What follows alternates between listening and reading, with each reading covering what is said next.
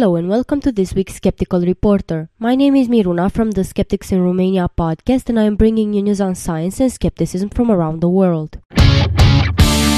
Castor oil may have had a bad rap among people who were force-fed spoonfuls as children, but it's no myth that the tonic has health effects. Now scientists have elucidated the molecular mechanism of the active ingredient in castor oil, which has been used for thousands of years as a laxative and labor inducer.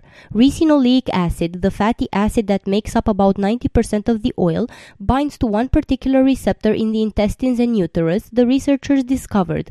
The discovery explains how castor oil works and could lead to the development of less unpleasant drugs. Although taking a daily spoonful of diluted castor oil as a general health aid is no longer in vogue, alternative health stores continue to sell the foul-tasting liquid as a laxative. Stefan Offermans, author of the study and a biologist at the Max Planck Institute for Heart and Lung Research in Germany, stated, "The major surprise here was how specifically castor oil worked. There were many theories as to how it may produce results, including broad toxicity to intestine cells and effects on water and electrolytes. But ricinoleic acid is much more specific than those theories suggest, acting through just one receptor. How the receptor causes contractions, however, is still not known. But the new link between the acid and intestine and uterine muscle cells could inspire work to find out." In Great Britain, a pregnant woman died after drinking concentrated vinegar during a home abortion went wrong. Mother of 5 Catherine Furry, aged 38, suffered a violent reaction to the industrial-strength liquid. She was rushed to hospital but later died. An investigation was launched and police arrested her sister-in-law, Dawn Chadwick, for handing her the vinegar bottle. Her family say they suffered a second tragedy when Miss Chadwick, 33, was later charged with manslaughter for allegedly helping Miss Furry abort the baby. After more than a year and a half, Dawn Chadwick has been cleared of the charge. Miss Furry is thought to have researched using vinegar for an abortion on the internet. Abortion specialists have warned that there are dozens of myths on the internet about how to terminate a pregnancy. They say that any woman wanting information about abortions should speak to their doctor, trained medics, or abortion clinics. Natika Halil, Director of Information Services for the Family Planning Association, said, "We know that there are many myths and misinformation about abortion on the internet. That's why it's so important to use trusted sources to gain accurate information on how to access abortion services." Health experts also said that vinegar is only lethal if consumed in high concentrations. Dr. Robert Spitzer, one of the most influential figures in modern psychiatry, has apologized to America's gays for a scientific study which supported attempts to cure people of their homosexuality. The survey, published in 2001, looked at reparative therapy and was hailed by religious and social conservatives in America as proof that gay people could successfully become straight if they were motivated to do so. But Dr. Robert Spitzer has now apologized in the same academic journal that published his original study, calling it fatally flawed. "I believe I owe the gay community an apology," his letter said. "I also apologize to any gay person who wasted time and energy undergoing some form of reparative therapy because they believed that I had proven that reparative therapy works." Spitzer's letter, which was leaked online before its publication in the Archives of Sexual Behavior, is sure to cause delight among gay civil rights groups and stir up anger among social conservatives who have used the study to combat the acceptance of homosexuality as a normal part of human society. Reparative therapy is popular among Christian conservative groups which run clinics and therapy sessions at which people try to become heterosexual through counseling. Gay rights activists condemn such practices as motivated by religious faith, not science, and call them "pray away the gay groups." Spitzer's stance was notorious because in 1973 he had been instrumental in getting the American Psychiatric Association to stop classifying homosexuality as a mental disorder in its diagnostic manual, a move seen at the time as a major victory for gay rights. His 2001 study caused a huge stir because many people felt that it was not rigorous enough for publication. The central criticism was that Spitzer had not paid enough attention to the fact that subjects might lie about their feelings or be engaged in self-deception.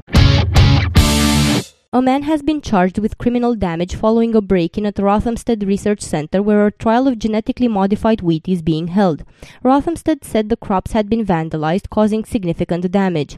Their project aims to see whether the modified crops can deter aphids, a major wheat pest.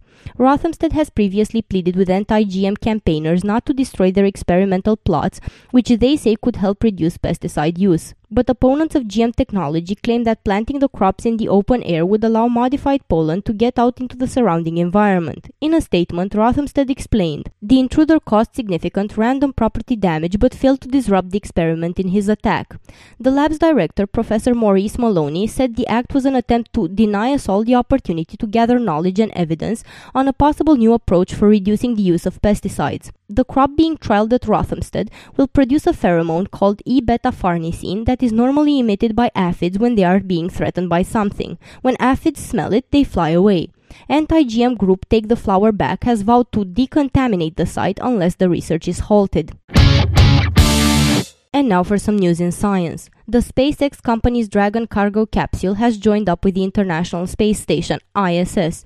NASA cleared the unmanned vehicle to move in close to the orbiting platform after a successful series of demonstrations. SpaceX has become the first commercial concern to run a freight service to the ISS. Dragon carried with it half a ton of food and spares for the 400-kilometer-high laboratory. Astronauts on board the station managed to grab the ship with a robotic arm once it got within reach. Holly Riddings, the NASA flight director overseeing the SpaceX mission, declared, "We had a very successful day, a great day in space, and certainly from the NASA side we're excited about how the mission is going so far." Dragon was launched atop a Falcon 9 rocket from the Cape Canaveral Air Force Station in Florida on Tuesday. Astronauts Don Petit and Andrew Kuipers reported seeing Dragon moving below them and were even able to send a command to the capsule to turn on a strobe light. To date, only government-owned and operated vehicles have approached and docked with the space station. The Dragon mission is part of NASA's Commercial Orbital Transportation Services program, which was established to help shift some of the agency's traditional roles and activities into the private sector. By buying in transportation services from the commercial sector, NASA hopes to save money it can spend on more challenging exploration ventures far beyond Earth, at asteroids and Mars. Scientists say they have managed to turn patients' own skin cells into healthy heart muscle in the lab. Ultimately, they hope this stem cell therapy could be used to treat heart failure patients. As the transplanted cells are from the individual patient, this could avoid the problem of tissue rejection, they told the European Heart Journal. Early tests in animals proved promising, but the experimental treatment is still years away from being used in people. In the latest study, the team from Rambam Medical Center in Haifa, Israel, took skin cells from 2 men with heart failure and mixed the cells up with a cocktail of genes and chemicals in the lab to create the stem cell treatment. The cells that they created were identical to healthy heart muscle cells. When these beating cells were transplanted into a rat, they started to make connections with the surrounding heart tissue. Lead researcher Professor Lyra Gepstein said, "What is new and exciting about our research is that we have shown it's possible to take skin cells from an elderly patient with advanced heart failure and end up with his own beating cells in a laboratory dish that are healthy and young, the equivalent to the stage of his heart cells when just born. The researchers say more work is needed before they can begin trials in humans."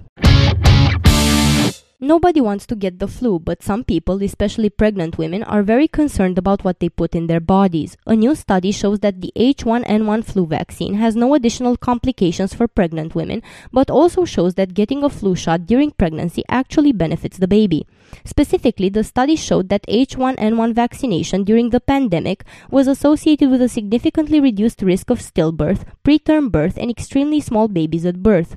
This is one of the only studies large enough to evaluate the association between maternal flu vaccination and stillbirth, a very rare event. Researchers used data from Ontario's birth record database to examine more than 55,000 single-child births that took place in Ontario during the H1N1 pandemic.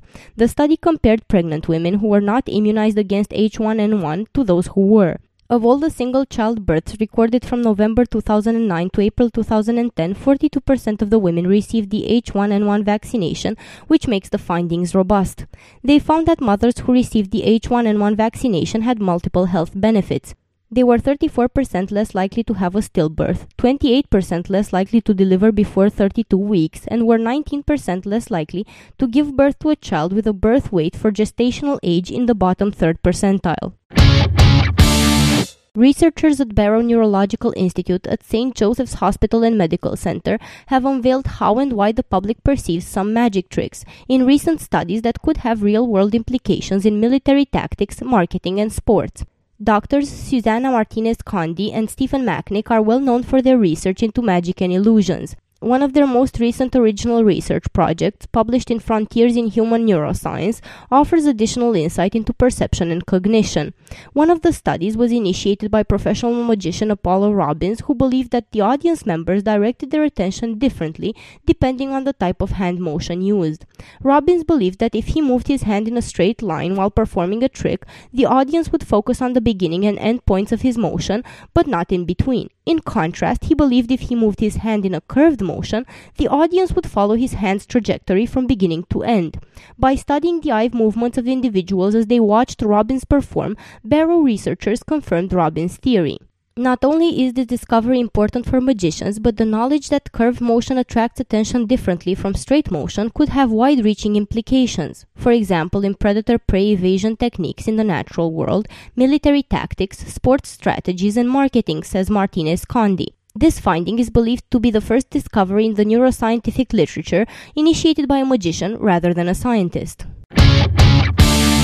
And now, in local news from Romania, we learn that an asteroid in our solar system has recently been named Romania. With a diameter somewhere around 2 and 3 kilometers, the object is located between the planets Mars and Jupiter and circles the Sun in 1,123 days. On the 6th of May, the asteroid was first listed under the name Romania, and the proposal for this particular name was made by two scientists, Mirel Birlan, a Romanian who works for the Paris Observatory, and Richard Binzel of MIT. It is extraordinary that the International Astronomical Union accepted to name the asteroid listed under the number 7986 as Romania. Romania was one of the founding members of the Union, and now Romanians can look at the sky and think that there's a small Romania up there. I hope that astronomy and the study of space becomes an important part of Romanian research, declared Mirel Birlan. This was Miruna for The Skeptical Reporter. This show was recorded today, the 24th of May 2012. Thank you for listening.